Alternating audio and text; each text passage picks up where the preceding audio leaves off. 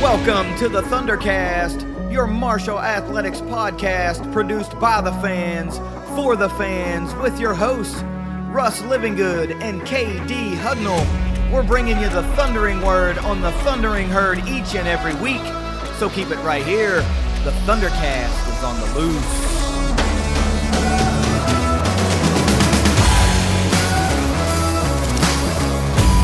Thanks for downloading another episode of the ThunderCast. You can follow us on Twitter at ThunderCast_pod. Russ, it's been an amazingly eventful week for Herd Athletics.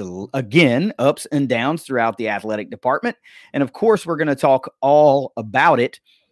But if you remember, last week, right at the very end, I said, we're going to have something big for you.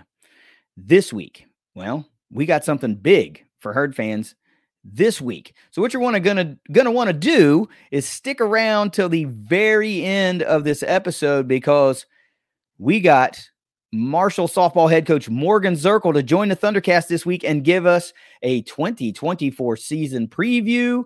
What an amazing conversation. We got a lot of in-depth knowledge about a lot of different topics.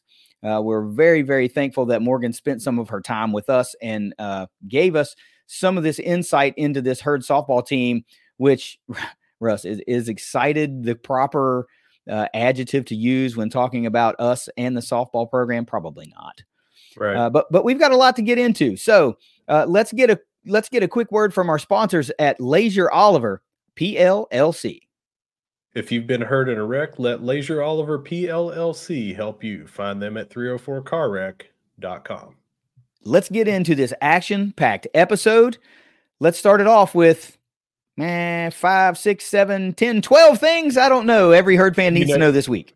You never know, but this week it's looking like six things every Herd fan needs to know this week.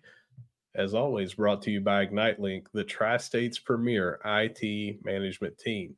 I'm going to start off with number one. I feel like this is a great place to start with this. It's very cool. Abby Beeman was named the USBWA Ann Myers Drysdale National Player of the Week. Full stop for just a second. Did not get Sunbelt Conference Player of the Week. Who cares? How about National Player of the Week? Yeah, who cares, right? Because one of those National Players of the Week honors, yet again, yes, Aislinn Hayes was not technically a National Player of the Week. She made the starting five for the NCAA Women's March Madness account. Same thing, National Pub, right? But Abby Beeman is on an absolute tear right now. And the word we continually use in relation to Abby and this Herd women's basketball team is thriving. And now I think we've pushed higher than just thriving. She's absolutely dominating right now. Second triple-double on the season. Right now this week, National Player of the Week eclipsed the 2,000 career point mark. Yes, not all with the Herd, but 2,000 career points. Says she's been playing at a high level for a long time. There is just no shortage of accolades and great news surrounding this Herd women's basketball team. And Abby Beeman is always at the epicenter of that positive news for Herd women's basketball. What an absolute run right now she's on. I've said this, I don't know how many times. I'll tell anyone that'll listen. Abby Beeman right now is the best passer in college basketball. I didn't say women's basketball. I said college basketball. Best passer. Go to a game, see it in person. You can see what I'm talking about. The court vision is there. Threading the needle on a bounce pass is there. No look is there. Behind the back, she'll bring it. I'm telling you. You've got to go and watch this in person. And I feel like it's a appropriate statement to say she is the straw that stirs the drink on this high-powered offense. Yeah, that's a good term. I've heard that a few times, but it really feels like Abby Beeman's game was developed in a laboratory specifically for this Coach Kim style of play. Now, we know it isn't, but man, if her skill set doesn't just match up perfectly with what this team is doing, then there's no such thing. No such thing exists if this isn't that. But what is intriguing to me is both of these Abby and Coach Kim, new to Marshall. Abby was here last year, but they were opponents Coach Kim coached against Abby when she was at Glenville State. So now both of them have come together and have formed this unbelievable duo, along with many other players, right? It's not just her, that Herd fans are now reaping the benefits of. If this continues to this level, I said this last week, I don't know what stops this Herd women's basketball team. They might lose a game here and there, but I think they're built for big time success this season. And we were worried, well, is it going to take this year and maybe another year before we get there? And if this is what we're seeing now, holy moly, what are we going to see next year? Absolute historic short term right now, could be a long term tear for Abby Beeman. You love to see it. Let's keep it with women's basketball. Number 2, Aislinn Hayes had her 1,000th point earlier in January. It's the week right around January the 8th, the 6th, somewhere in that time frame. We just forgot to put it on one of the things. And, I'm the one that makes the list, so I take full responsibility for that. We talked about Obina getting his 1,000th last week, and it clicked in my head after that. It's like, hey, we just had a 1,000. So we definitely want to give her flowers. It's not the end of the career flowers. We're giving her in the moment flowers. 1,000 points is hard to get in basketball. She has a lot of basketball still left to play, and we just want to recognize what she has brought to this team as well. Yeah, that's what I'm saying. It's not just one or two players. It's a lot. It's like more than half of the roster is contributing in a big way, which is indicative of the overall team success of this team. So yeah, you don't want to leave anything out. And I think that's the bugaboo with this Herd basketball team, this women's basketball team, is there's so much going on, so much positivity. It's a different kind of problem where good, positive things slip through the cracks because you lose track of all the good stuff that's happening. That's a good problem to have, if you ask me. I think we're in a really good spot right now as far as the Herd and women's basketball is going. But yes, congratulations to Aislinn. We did not mean to miss that. 1,000 points is nothing to shake a stick at. And you're right. Plenty more basketball still left. And hopefully most, if not all of that, is in the Kelly green and white. Number 3, moving over to soccer, we got Adam Amash signs with Union Omaha of the USL League One. Now, I admittedly am not as familiar with this league, but anytime you're signing to play at a professional level, we're going to talk about it. Yeah. Okay. First off, second week in a row that a Herd soccer alum has signed a pro deal. We've put a few in these pro ranks over the past couple of seasons, but usually they come in a flurry, like 2 or 3 in the same week. And, it's because that's just kind of how the calendar works. But this might be the first time that I can recall since we've been doing this show that it's been consecutive weeks. It may have happened before, but I think that's a pretty good trend. I jokingly talked about how it's always the reload continuing with Herd soccer because it's things like this. It's another player signing another pro deal. And, obviously congratulations to Adam Ayamash. He was a big part of Herd men's soccer success the past few seasons. And he's a great player in his own right. So it's really awesome to see him get an opportunity. And it's just another one of those recruiting chips, when you say, hey, look at the guys we're putting into the pros. Look at this soccer program in Huntington, West Virginia. It continually is surreal to me. To when you think about you have to get comfortable with being the number one team in the country, right? That's something you see at other places and you go, man, that's cool. I wish that would happen here, but it's happening here. And I still can't fully grasp it all the time. I see it and I'm like, man, that is so cool. But it still escapes me to a certain degree that is actually happening here consistently. Not just in one season, but multiple seasons for multiple weeks. It's not a flash in the pan and like, oh, we made it to number 1 and now we're not. Dude, this is just unbelievable. The new basement for Herd soccer. I mean, wow. That's all I can say. Wow. Number 4 is a school record falls in women's track. Kylie Maston, Marley Porter, Sophia Newsom, and Abby Herring shaved 5 seconds off the distance medley relay record with a time of 11 minutes 45.59 seconds. That record they beat, well, it was set during the Sunbelt Conference Indoor Championships at the end of last season. So it's a really good indicator in my mind that they're going from their best during the championships and they're already shaving 5 seconds off of it. Yeah. Yeah. Every week. Again, every week. Another track and field record falls every week. And sometimes it's the usual suspects. So that's why you get the slight pause before you name the fourth member of that team, right? But I don't think that it's just ever going to get old. You know, how cool is that? How cool! What a time to be a Herd fan.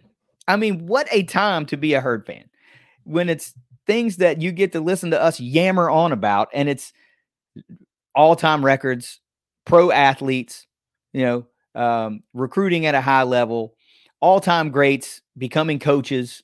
Like, what a great time to be a Herd fan. And when you start compounding these things, when you start, like, if you make a mental list, you start to think, man, this is kind of a really good era to be in if you're looking from a complete athletic department view, right? If you're not trying to limit yourself to just one sport or, one particular men's versus women's sports. If you look at an entire view, this is a pretty good era to be in, man. There's a lot to be excited. You can always find something to go, I like that, and that's pretty cool to me. That is pretty cool to me.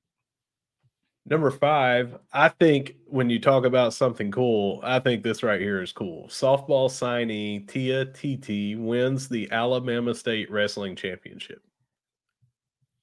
Again, full stop. Repeat that.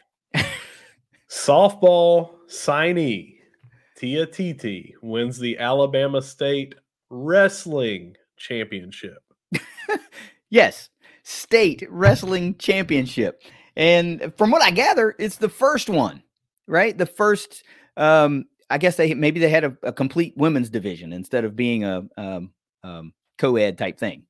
But how cool is that? I didn't have that one on my radar at all. You hear about that sometimes, like when you're recruiting football players. This guy was a, high school wrestling champion. And so that's a correlation you've seen across multiple sports, but it's usually not softball and wrestling. And when we got tagged in that tweet, there were several of them, by the way, and that was like super cool. You're right. That is something cool to talk about. And we even got tagged in the video of the match or portions of the match, the winning portion of the match. It was a pin, by the way. This was not a run out the clock scenario and get win on points. This was a pin in a state championship match. I thought that was so cool, man. What a way to cap off a season with a pin in the state championship match. Family was going nuts in the background. And rightfully so, right? And Tia was like, "You'll have to excuse my uncle. He's a little excited." No, I was like, hell no, we will not, because that's what we want here at Marshall. We want passionate fans and family and players. That's what we want. We're going to tell him he needs to step it up a little bit. That's what we're going to tell him to do. So that was a little mild. Yeah, we're going to crank it up a little bit. But no, that was so cool, man. That was what a cool thing. State championship wrestler is signed with Herd softball. Wow. That tells me we're getting an absolute dog coming in here. All right, number 6 for our final thing, football departures. We have been talking about transfer portal only. Mm-hmm. It's kind of light on that news front this week, but we did have Kerryon Martin, safety, enters the transfer portal as a grad transfer. But we have some other types of departures. Joe Carter heads to Mississippi State as director of football operations, and Chucky Keaton is the new quarterback coach at Montana State. Right. So put some context to that. Chucky was a offensive analyst for the Herd last year. Of course, great collegiate quarterback at Utah State. I remember Chucky as a player, and I remember when we hired him, and I thought, oh, what a nice little wrinkle, nice little mind to have in the analyst room. Yeah. Joe basically did the same thing. He was at Mississippi State, came here to do what he's now doing back at Mississippi State. So good for him to go back to a place where he's familiar with and obviously liked being. We love it when our herd staffers and of course players as well go on to better opportunities, and particularly from a staff standpoint, because that usually comes with a little pay bump and a quality of life increase. And, I'm at the stage in my life when I'd like a little pay bump and a quality of life increase. And Kerryon Martin was a contributor for the herd over a number of seasons, local kid from Capitol High School, Charleston. So it does kind of suck when those guys go. This may not be related, and I'm not trying to plant speculation or anything, but I also saw that his brother was in the transfer portal. He was at WVU initially and then went to Akron, and I saw that he entered the transfer portal. So maybe they're like, hey, we got one more go of it. Let's play together. I don't know. I'm just speculating, but that could be a thing, but possibly. And when Kerryon finally finds his spot and his new team, we'll give them the salute like I always do, because just because you're not suiting up for the herd anymore, you're always a son of Marshall, and I want to see you do well. But it would just be intriguing to see if the brothers Martin end up in the same secondary for one more go round. Well, that's all we've got for this week. 6 things every herd fan needs to know, as always, brought to you by Ignite I'll take it, man. That was some cool stories, right? The state championship wrestler. I'm not going to get over that one. That one's pretty cool. That's a softball career that now, completely unrelated to softball, makes me excited to see the future of this player. That'll be so cool. We mentioned before that our feature is actually going to be at the end of this episode. So guys, just hang right on. We're going right through it. Let's get around the herd, Russ. Yeah, we're going to start off with tennis. They swept Longwood on Saturday, but also got swept by number 12 Virginia. And just to give a little bit of an indicator of why they're number 12, 3 of the singles performers were top 90 in singles. Whoa. Yeah, 3 of them were in the top 90. So went up against a bit of a buzzsaw in this first match of the spring. Here was the singles wins, and again, these were all against Longwood. Had Vanderhayden, Hurion, Joksovich, Gillar, Shute, and Clarat. Doubles wins by Vanderhayden Strom, Hurion McGrain, Shute, and Lopachuk. And they are going on to face Bellarmine, and I always wonder if I'm saying that correctly. I can't remember if it's Bellarmine or Bellarmine. I say it the first way. Bellarmine is what I'm going to call it today. Who knows what I'll call it the next time. And Eastern Kentucky on EKU's campus on Thursday. And then they welcome WVU and Radford to Huntington on Saturday. Yeah. Tennis team was one that had a really good season last year. If you'll recall, we were kind of fighting an uphill battle against Old Dominion most of the season in the Sun Belt slate, but these early season challenging matches, that's good stuff, man. And when you're facing a team like Virginia, who's ranked number 12, but also happens to have a little over 3% of the top 100 players in the country, that's one of those like measuring stick type matches. And if you're able to, play well, compete, then it's a confidence builder. We continually are going to expect big things from this herd tennis program, because they did not disappoint last year, and a majority of those high performers returned for this season. So there's no reason to think they won't go out and dazzle yet again. So if you're on campus, if you're just around town and you're looking for something to do, you should always maybe just drop by the tennis complex and get your eyes on herd tennis firsthand. They're out there, so go support them. Track and field had a split squad action, if you remember us bringing that up on the last show. And they were at Indiana on Friday and Saturday. We'll talk about that first. Friday saw that record that we talked about in the distance medley relay. Also, Garrett Ferguson finished second in the 5K. Moving on over to, this was also on Friday. Tyra Thomas won the 60-meter hurdles. Yep. Season best, 8.53 seconds. On Saturday, Kylie Maston finished second in the 800 meters. The rest of the squad was at VMI on Saturday, where Diana Goodman continued with her pole vault success, had a first place win there. Distance medley relay team there won. Erica Christopher, Tori Dotson, Calais Jordan, and Taylor Spencer also won first place. Several other second and third place finishes. Interesting note from this weekend that I read: Tyra Thomas and Diana Goodman remain undefeated in those aforementioned signature events of theirs. Yep. They will be traveling to Louisville, the entire squad back together for the PNC Lenny Lyles Invitational, and that's on Saturday. Yep. Tyra Thomas has, like you said, remained undefeated in that 60 meter. Unbelievably talented sprinter for Marshall. One that, if you only listen to this show and you only hear us talk about Abby and Kylie Maston, for example, you're missing out on some of these other athletes. Tyra's one of those. Diana Goodman at pole vault, another one of those. We've talked about her in the past. Kennedy Pedro's right there now this year too, newcomer to the herd. Yeah, we are up and down the roster with really, really great athletes for track and field and cross country.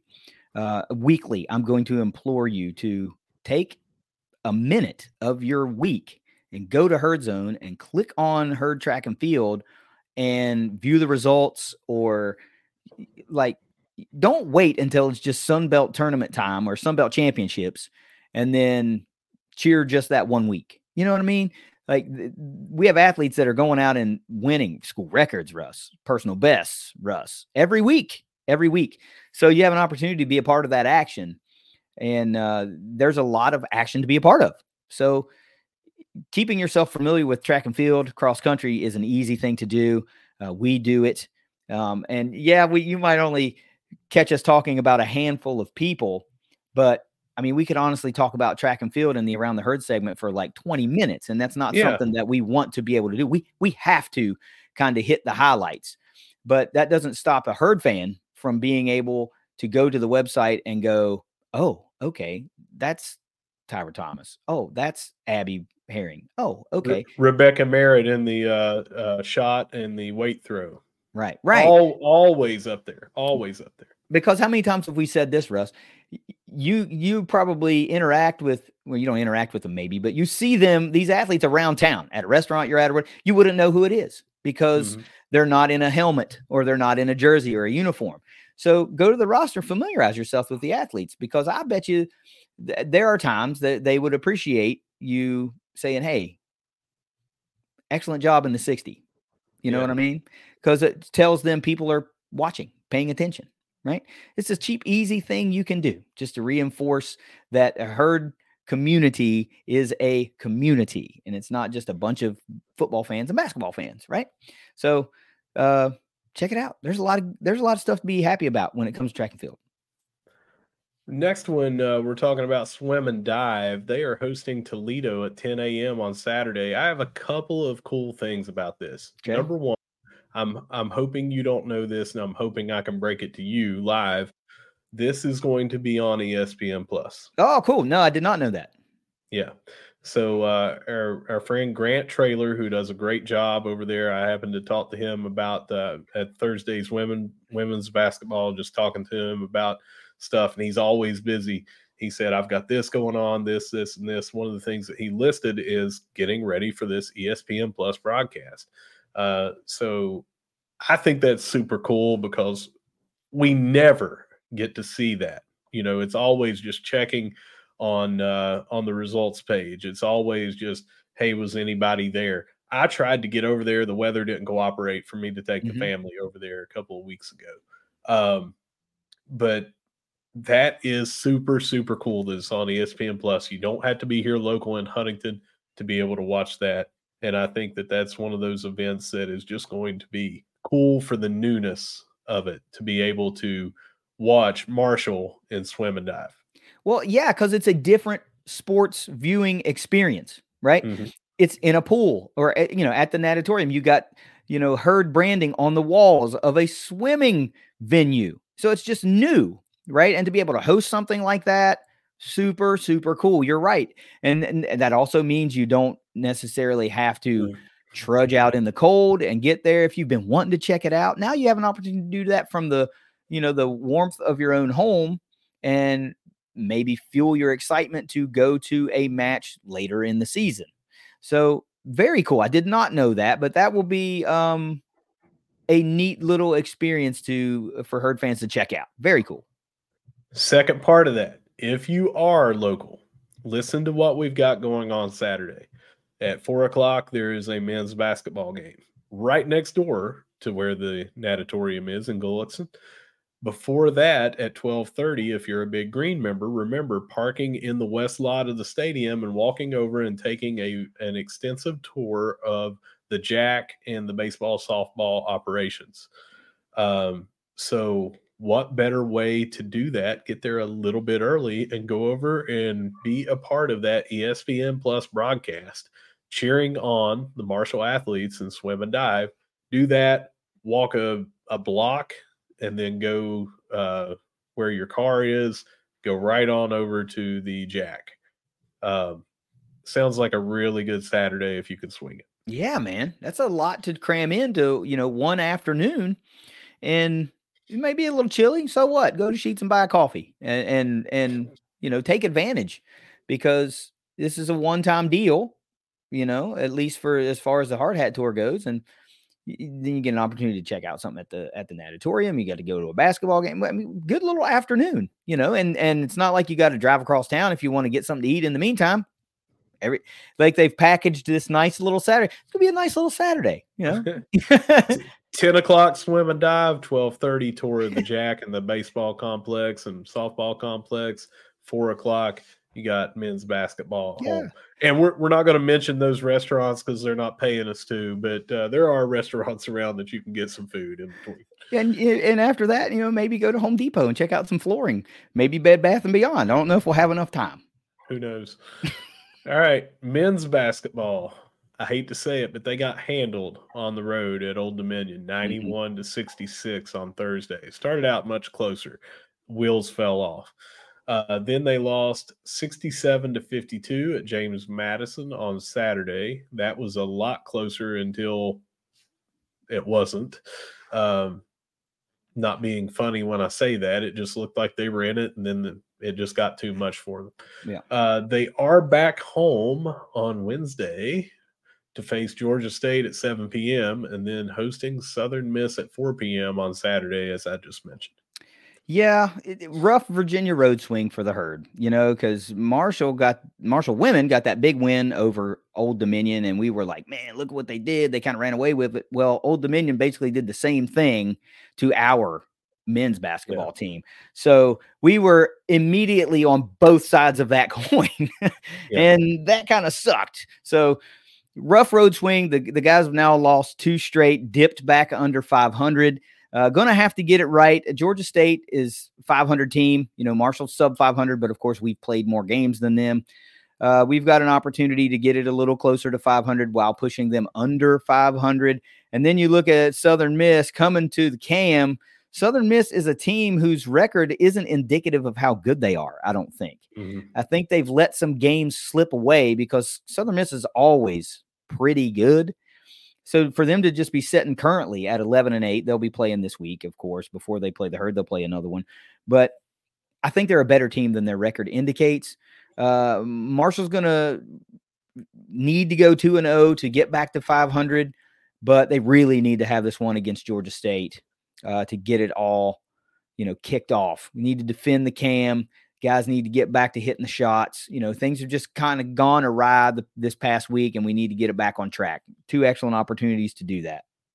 Small correction. They have lost 3 in a row. They lost to South Alabama at home. Oh, maybe I was just talking Saturday. About the Virginia trip or whatever. Yeah. So 3 in a row. So they really need to right that ship to get back on the winning track. All right, keeping it in round ball, going over to women's basketball. Much better results. Came back in a huge way to run Old Dominion out of the gym, 90-60 last Thursday. Yeah, and they went on to beat Coastal Carolina 97-85 on Saturday. That one was not anywhere near as close as that final score indicated. Both of those games were at home, of course. I was at both and can talk a lot about what I saw. And they traveled to JMU on Wednesday at 7 p.m. and then Georgia Southern on Saturday at 2 p.m. I think the most impressive thing from that Old Dominion game, backing it up there almost a week, is the splits, the quarter splits. Mm-hmm. I tweeted them out after the game. You had a tie ball game after one quarter, tie ball game at halftime. Marshall had a 10-point lead after 3 and a 30-point win to close out the game. They went on an absolute freaking tear in that fourth quarter, really the second half, but primarily the fourth quarter. And that just further drives home what I've been saying. Most teams are just not going to be able to keep pace with this team for 4 quarters. They might be able to do it for 3. They might even be able to do it for 3.5. But it just seems like not too many teams can keep pace for 4 entire quarters. What an absolute dominating win. And then to hold serve against Coastal at home, this team is absolutely rolling. There's no way around it. Now I think they're probably just having more fun than they've had all year because it just comes through. They're playing, it's clicking, they're hustling. Everything just seems to be working. Even when it isn't working, they right the ship very quickly and can turn a game on its ear in no time and go on a run. Absolute unbelievable team right now for Herd women's basketball. Let me take it up just a little bit of a notch here. You talked about 34-34 at halftime and then winning 90-60. That's very impressive. However, the score was 31-18. We were down by 13, the largest that I can recall during that game that we were down.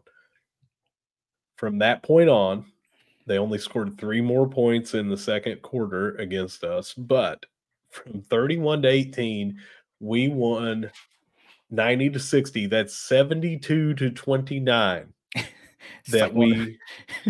72-29.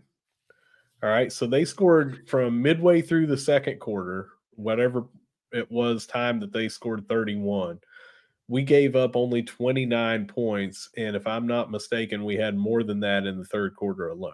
Mm-hmm. It was one of the third or the fourth quarter we had more than that. Well, maybe not because it was 34-34. I can't remember. One of those we scored more than 30. Well, we would have had to.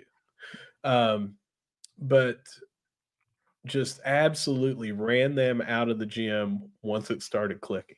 Mm-hmm. Now, I took a friend of ours on Saturday. It was the first opportunity due to his schedule that he got to go and see the women play in person, and he was duly impressed. I told him at times it may look chaotic. It may look like it's a little sloppy. Once it turns on, it turns on. Yeah. And he was very, very impressed with diving after every loose ball, going for every tie up for a possession arrow, all the rebounds that they were battling for. It's not just 3-pointers. It's not just fast break. It's tenacity from one end of the floor to the other. KD, what's that word that it is? It's relentless. That's it. That's what it is. Yeah, this team is 12-5 currently. Well, wait a minute. That might be. Let me look. I'm sorry. Yeah, 13-5. They were 12-5 during that Old Dominion game. 13-5 with a big road test against James Madison. As we record, it's today. So tonight, James Madison 14-5, Marshall 13-5. 2 really good teams are gonna battle it out again. Old Dominion was a good team. Marshall did what they did to them. There's no reason to think that will repeat itself because James Madison is a good team. This will be a test. The next few games actually will be a test. James Madison's really good, and Georgia Southern is also really good, 13-6 on the season. Both games on the road for the Herd. We'll get to see more of how they play away from the friendly confines of the CAM without a home crowd on their side. We get to see how they respond to a visiting crowd of a good team.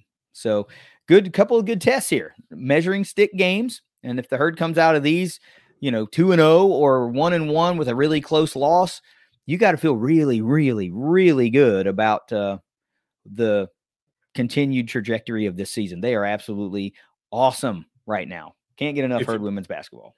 If you're putting stock in net rankings, which you should, because that's what nationally pretty much everybody's going by, including for tournament bids. Marshall and James Madison are both right around that 100 mark. One is 99 and one is 101. You go down there on the road and beat a good James Madison team, and then you turn around and you win at Georgia Southern. I'm thinking that you may see them move up to quad 1, which would be around that 90 mark. 90 and above is quad 1. Right now we're in quad 2. And what that is, there's 4 quads. There's roughly 360 teams. So every 90 in your rankings, you're quad 1, quad 2. So if you start winning and playing against some quad 1 teams, that helps your rankings come up as well. So this is a big matchup tonight. Yep. Big matchup. Yeah, sure is. I mean, they've taken care of business once, need to take care of business again. I don't think there's anybody on the schedule that wants to face Marshall right now. You know, nobody's afraid of them, but I just don't think you want to face them because of the style of basketball that they play and with the pace at which they play. They're a matchup nightmare. And if the shots are falling, heaven help you, because they're almost unbeatable. Almost unbeatable. Russ, what else? Old Dominion coming into that game was first in the Sun Belt and very low nationally in giving up just under 60 points a game. And we put 90 up on them. Yeah. Coastal, we played them at Coastal and beat them 72-60 the previous Saturday. And here we're beating them 97-85, almost dropped 100 on them. Probably could have. I know for the last 30 seconds, we just dribbled out the clock and didn't try anything, you know.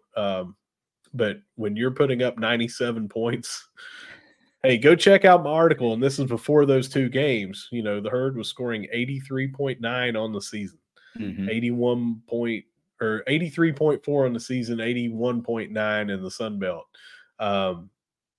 Those went up. So this is a dangerous team. And I just want to say, again, I've said this before, we started out 2-4. Yep. Since then, we are now 11-1, with the lone loss being on the road at ACC Wake Forest, where we were up going into the fourth quarter and only lost by 6. It may have been 7, but I think it was around 6 points. And some of those were foul shots down the stretch. Sure. What you need to know is you're going to have your next opportunity to see this women's Herd team at home on January 31st, Wednesday, against Appalachian State. We love playing Appalachian State. Those games are always fun, no matter what sport it is.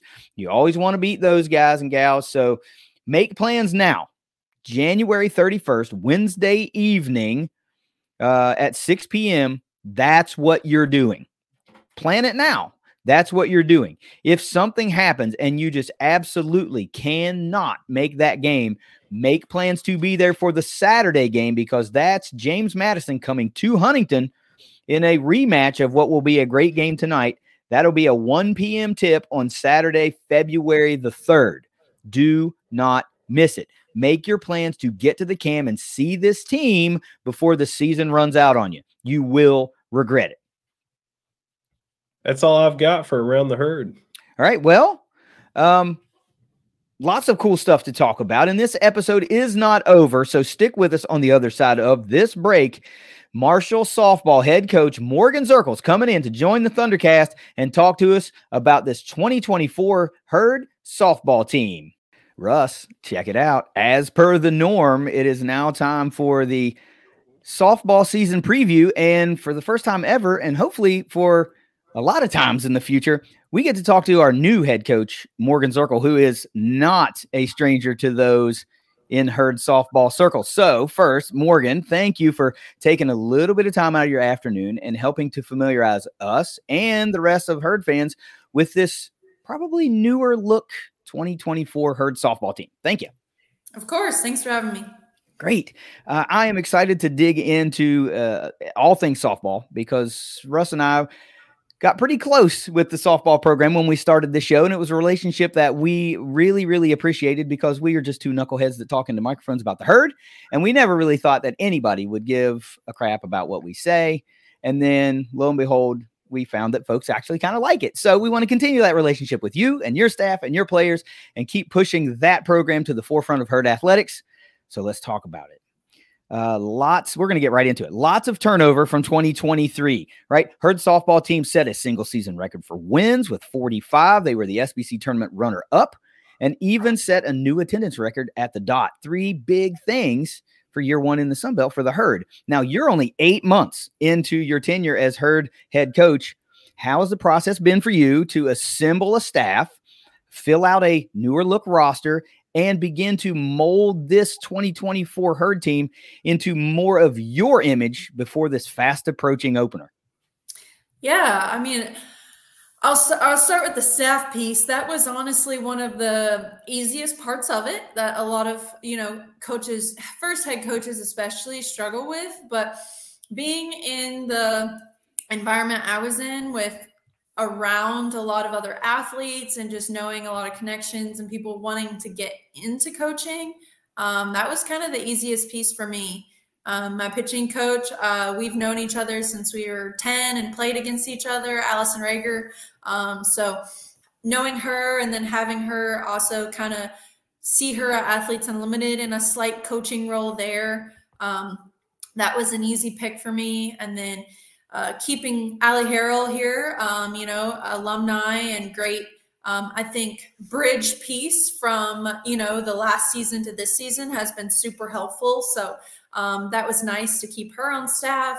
And then Sydney McKinney, met her through Athletes Unlimited, and, she led the country in batting average last year. So having someone like that, that I know was wanting to get into coaching and give her an opportunity to impact athletes here was pretty easy. So the staff piece was not too difficult for me. I will say the timing of getting the job in later July was really difficult as far as finding players, to come to the Herd.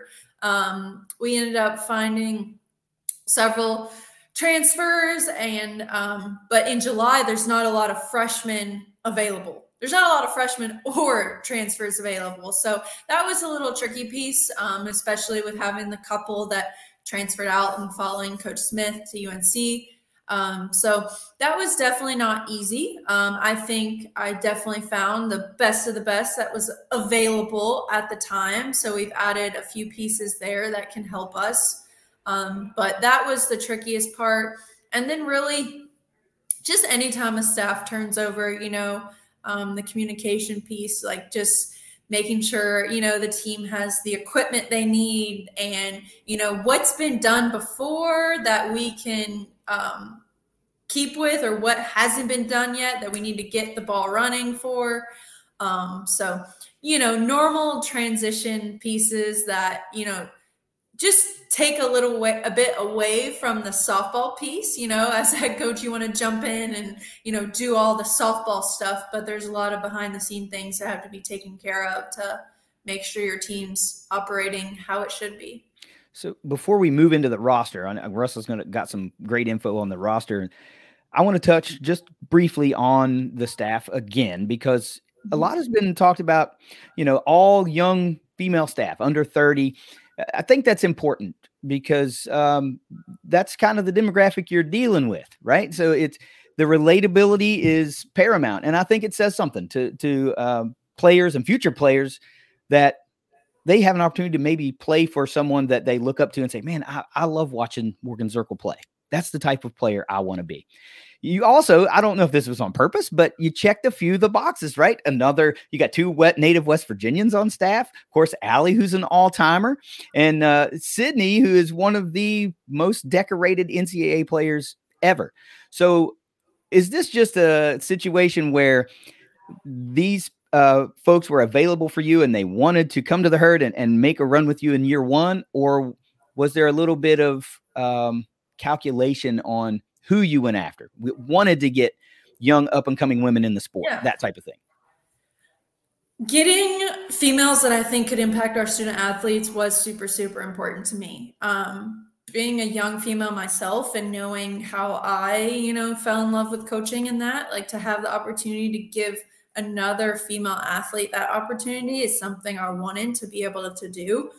I also love that all three of them are exceptional mid-major players. What better way, I think, to inspire athletes than be surrounded by 4 mid-major players who were All-Americans, who broke records, who, were hitters and pitchers at the same time and did it extremely well. So I don't think I could find a better example as far as, the quality of people and players they were at this level. Like, they're so relatable to our student athletes. So that was a huge piece of getting them to come aboard. And then just developing friendships and relationships, and did that through Athletes Unlimited with a lot of them. And then you get to know someone, how they compete. And it's like, well, if you can coach this and share this with our athletes, we're going to be in good shape.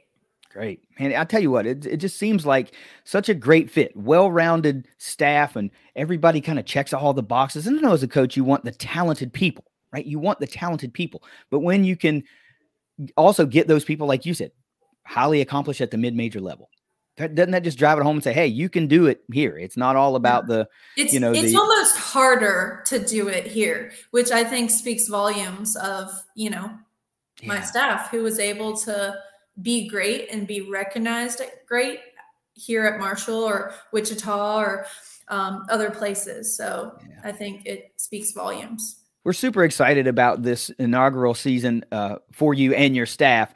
But along with that, you guys just got to coach them up. The girls on the diamond have to make the plays for you. So, Russ, let's dig into this roster a little bit.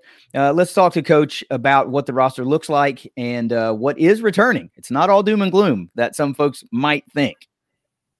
Yeah, Coach, uphill climb to replace some of this. Had 4 first-team all Sunbelt Conference players leaving. The entire starting outfield, for instance, had to be replaced, your ace pitcher and your catcher, but got a lot coming back. Sunbelt Newcomer of the Year and first-team all Sunbelt Conference shortstop Sydney Bickle is back. The rest of the starting infield looks like it's going to be back with Riley Lucas, Brooklyn Ulrich, and Cam Mahalis. 12-0 pitcher Savannah Rice returns, and utility player, also pitcher, Bub Faringa, and young sophomore Abby Darney. What do you think about this nucleus that you have returning?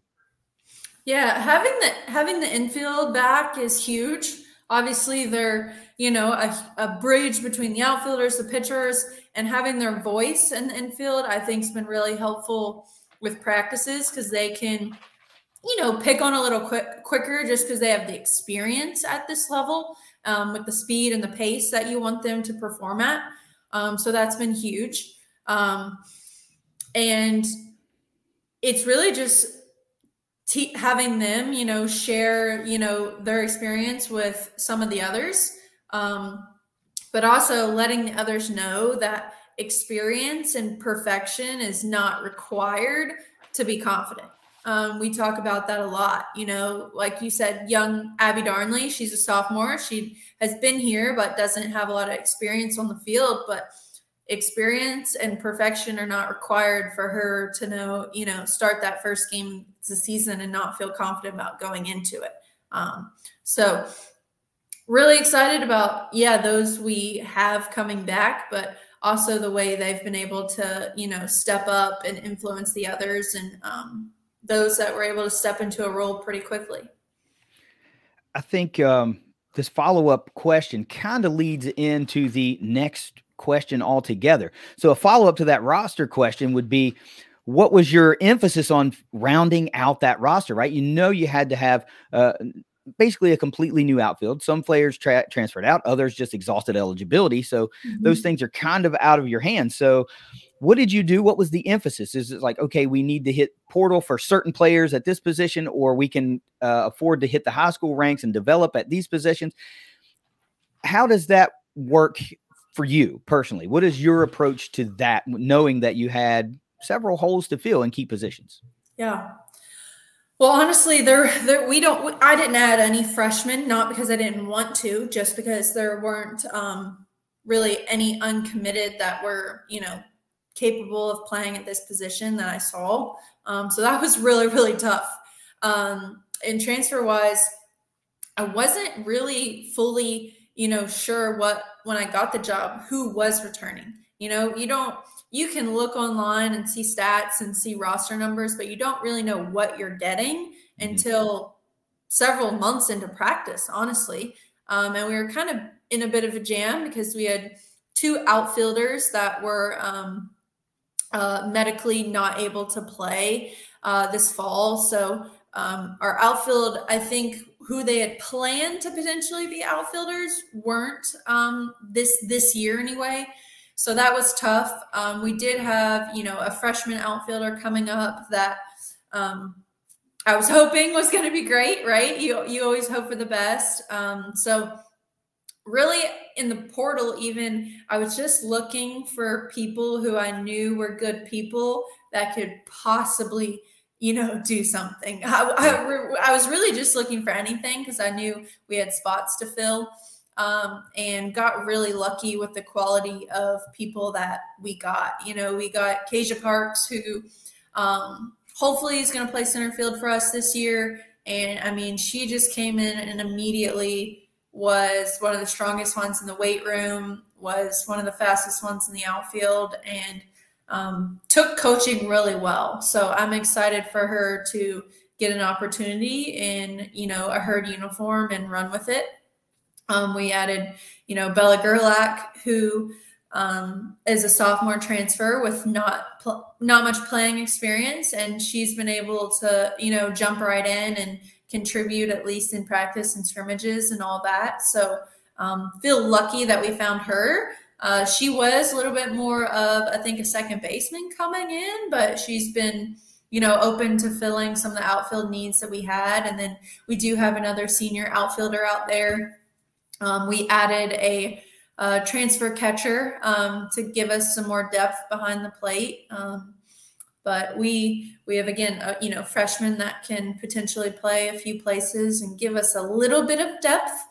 We don't have a lot this year, but I do know that everyone 1 to 20 that's going to be on that field or in the dugout is bought into contributing in any way they can. So that's always a good feeling. Well, then that begs the question. What is the style of play that we can expect to see from the Herd? We've seen the Herd win with the long ball in the past, and we've seen the Herd win by just running the daggone bases and manufacturing runs and keeping constant pressure on the defense and just being able to run away with games.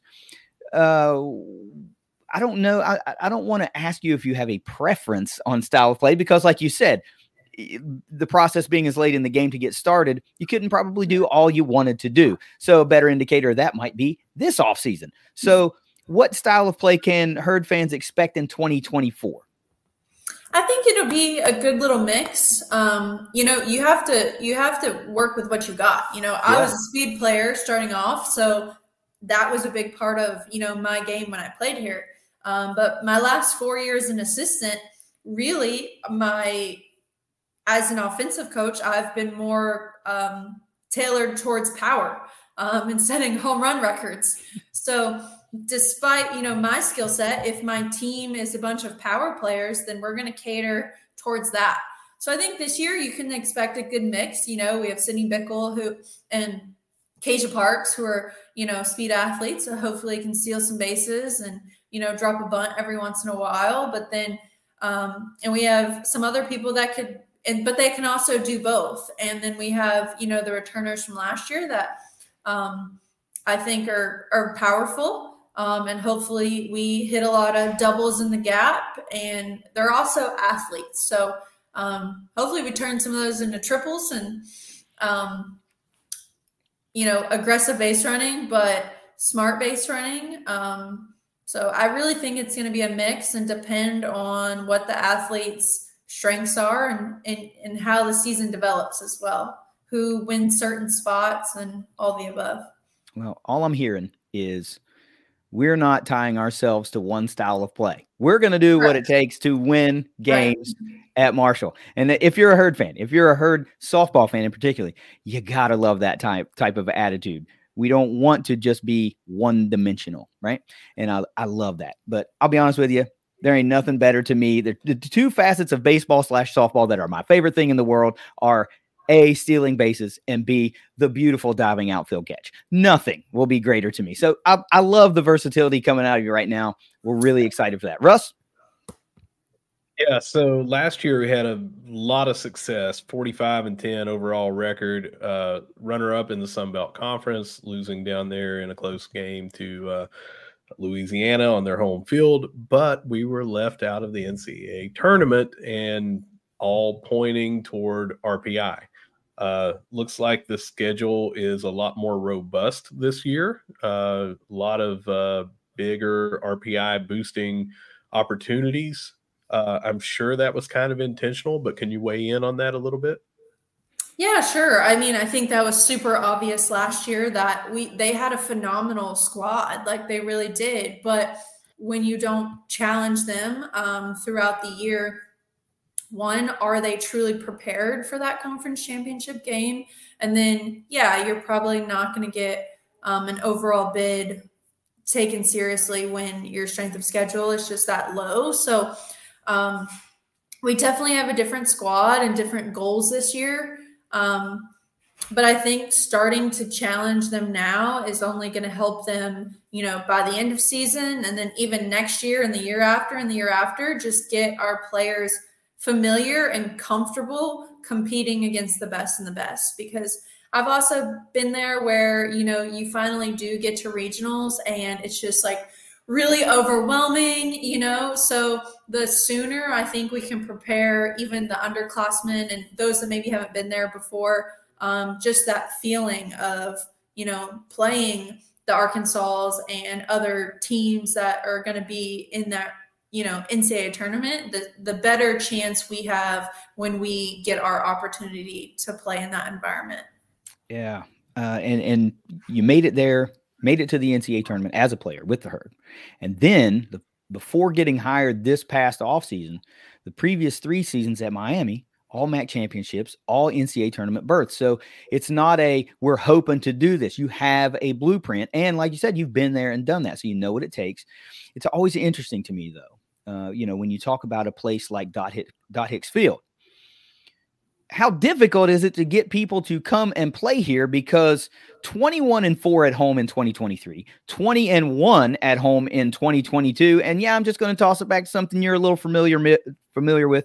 15-1 your final year as a player at the Dot. So what is it about Dot Hicks Field that's such a tough place for opponents to come in and try to get a win? Yeah, I think, if you've come to a softball game, like the energy of the crowd and the energy of the team and the community and just how fun it is to play here. I know some previous recent teams call it Dot Magic. That was That's new true to me, but I thought it was pretty cool. And I think that just means a lot when you have fans come out who genuinely, want to support softball and your team. Like, it's tough to lose in that environment when you feel, believed in and supported. So I'm glad that our student athletes are able to feel that and have that support here at home. Well, I'll tell you what, Dot Magic might have been a term from a previous administration, but we have all just stolen it, and it now belongs to the Herd universe because that's a real thing. But so many people have seen it firsthand. The place is magical, and I don't think any fan, any player, anyone that's been there any amount of time will dispute the fact that it's a real thing. Dot Magic exists, and I hope it ain't going nowhere anytime soon. So let's transition into this before I get Russ back in here. We got some fun things coming up, right? They're putting lights at the Dot for the first time ever. We have the opportunity to maybe see Dot Magic after dark. What are your thoughts on playing night games down in Huntington? It's awesome. We've been waiting for it for years, and just gives us more flexibility too to have tournaments here. We're hosting Notre Dame and Purdue, and really we get to do that and have 5 games at home those weekends because we have lights and we can play later at night. So it really opens up our ability to host other teams, and then just, be able to host a game after people get off work, maybe on a Friday evening or different times like that. So I hope people are excited and really come out for that first night game and really enjoy that they're increasing the atmosphere experience here at the Dot even more. Yeah, and you know what, I think of it, and I'm just like, man, what a fun thing just to be able to go to a night game and see, the Herd in the Kelly green or the white pinstripes or whatever it is under the lights. It'll just look so visually striking and it'll be so cool. But what I often forget about is, like you're saying, you can host tournaments now, which means a boost to the local economy. People are coming in and eating at our restaurants and shopping in our stores and things like that. So it's weird to just think, well, some lights are going to be an investment in the community because they're lights, but that's exactly what it is. Such a cool thing that just completely slipped my mind. Russ, there's a big event coming up that we got to get Coach to talk about. You want to get that rolling with us real quick? Yeah, so February the 3rd, we're coming up. It's the first pitch banquet dinner. It's at Guy Inn. Can you talk about that a little bit? What can people expect? Where can they go to sign up? That sort of thing. Yeah, absolutely. It's a remodel, of a dinner and banquet that I had as a student athlete. And I always thought it was a good experience for the community to be able to come out, meet the team before season starts, interact with them, learn kind of what we've been doing, what we're going to be about, preview who we're going to play, and then also hear from a keynote speaker to, just kind of be motivated before you start the season. So yeah, it's at Guy Inn Golf and Country Club. We'll have a silent auction, and there's a lot of gear, a lot of experiences. There's some stuff in there for kids, adults. So hoping, we fundraise a little for our program, but also it's a great thing for those coming just to be able to get some signed gear or little sisses to maybe interact with their big sisses if any of those are coming.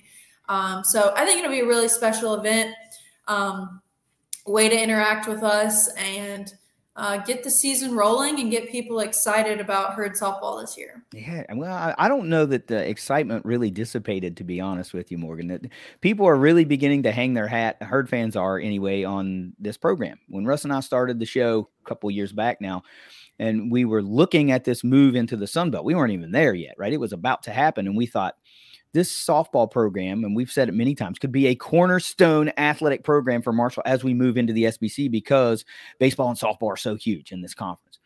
And you're in a really good spot, right? Because the fan support is great, and people love coming out to the games. So in that vein of thinking, we always ask our coaches, because it comes best from you guys, what is the number one thing that Herd fans can do to support your program and support these players as they suit up for Herd softball? I would say coming to games and coming to events like our banquet.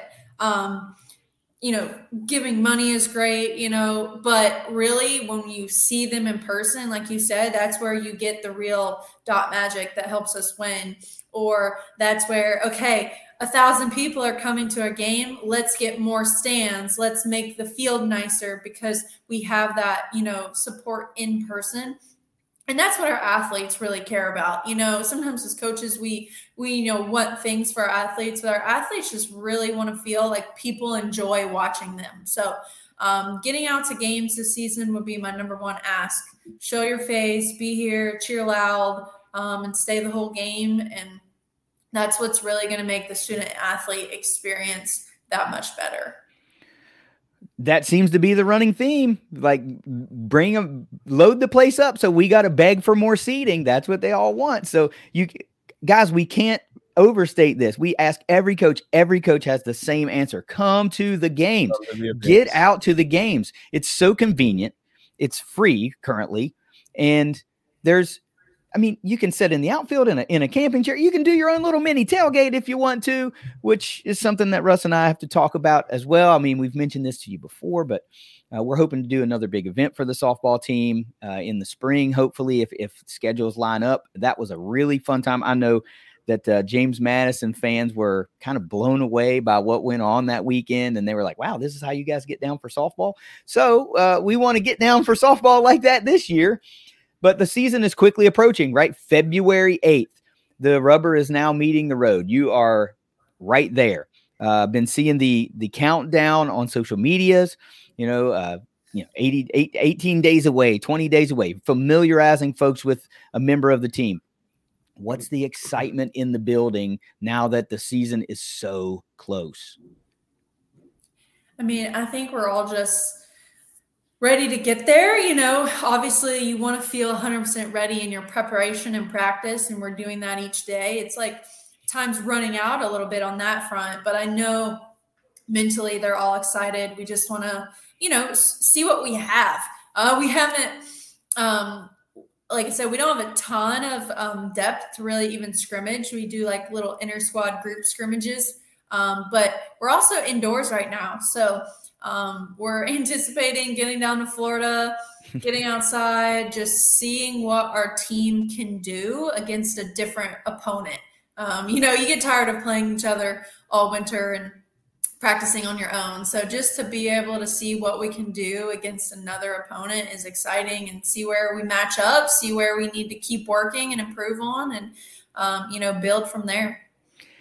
I hate to rub this in, but you mentioned getting outside. Can't wait to get to Florida. That's where I'm at, by the way. That's where I live. It's 80 degrees here today. I didn't mean to rub that in, but yeah. It's not here. Yeah, so the home opener is coming up super soon. February 28th. They're going to try to get it a little warmer in Huntington, but we want to see every butt in every seat at Dot Hicks Field. Before we get you out of here, I'm going to let Russ hit you with one more, and then we'll thank you for your time. Coach, I am known on this show for asking the hardest hitting questions, and I've got one here for you. I used to have the kitchen business at the Union Pub and Grill, and I had a bunch of different sandwiches named after Marshall people, the Keith Morehouse, the Randy Moss, the Chad Pennington. What would be on the Morgan Zerkle?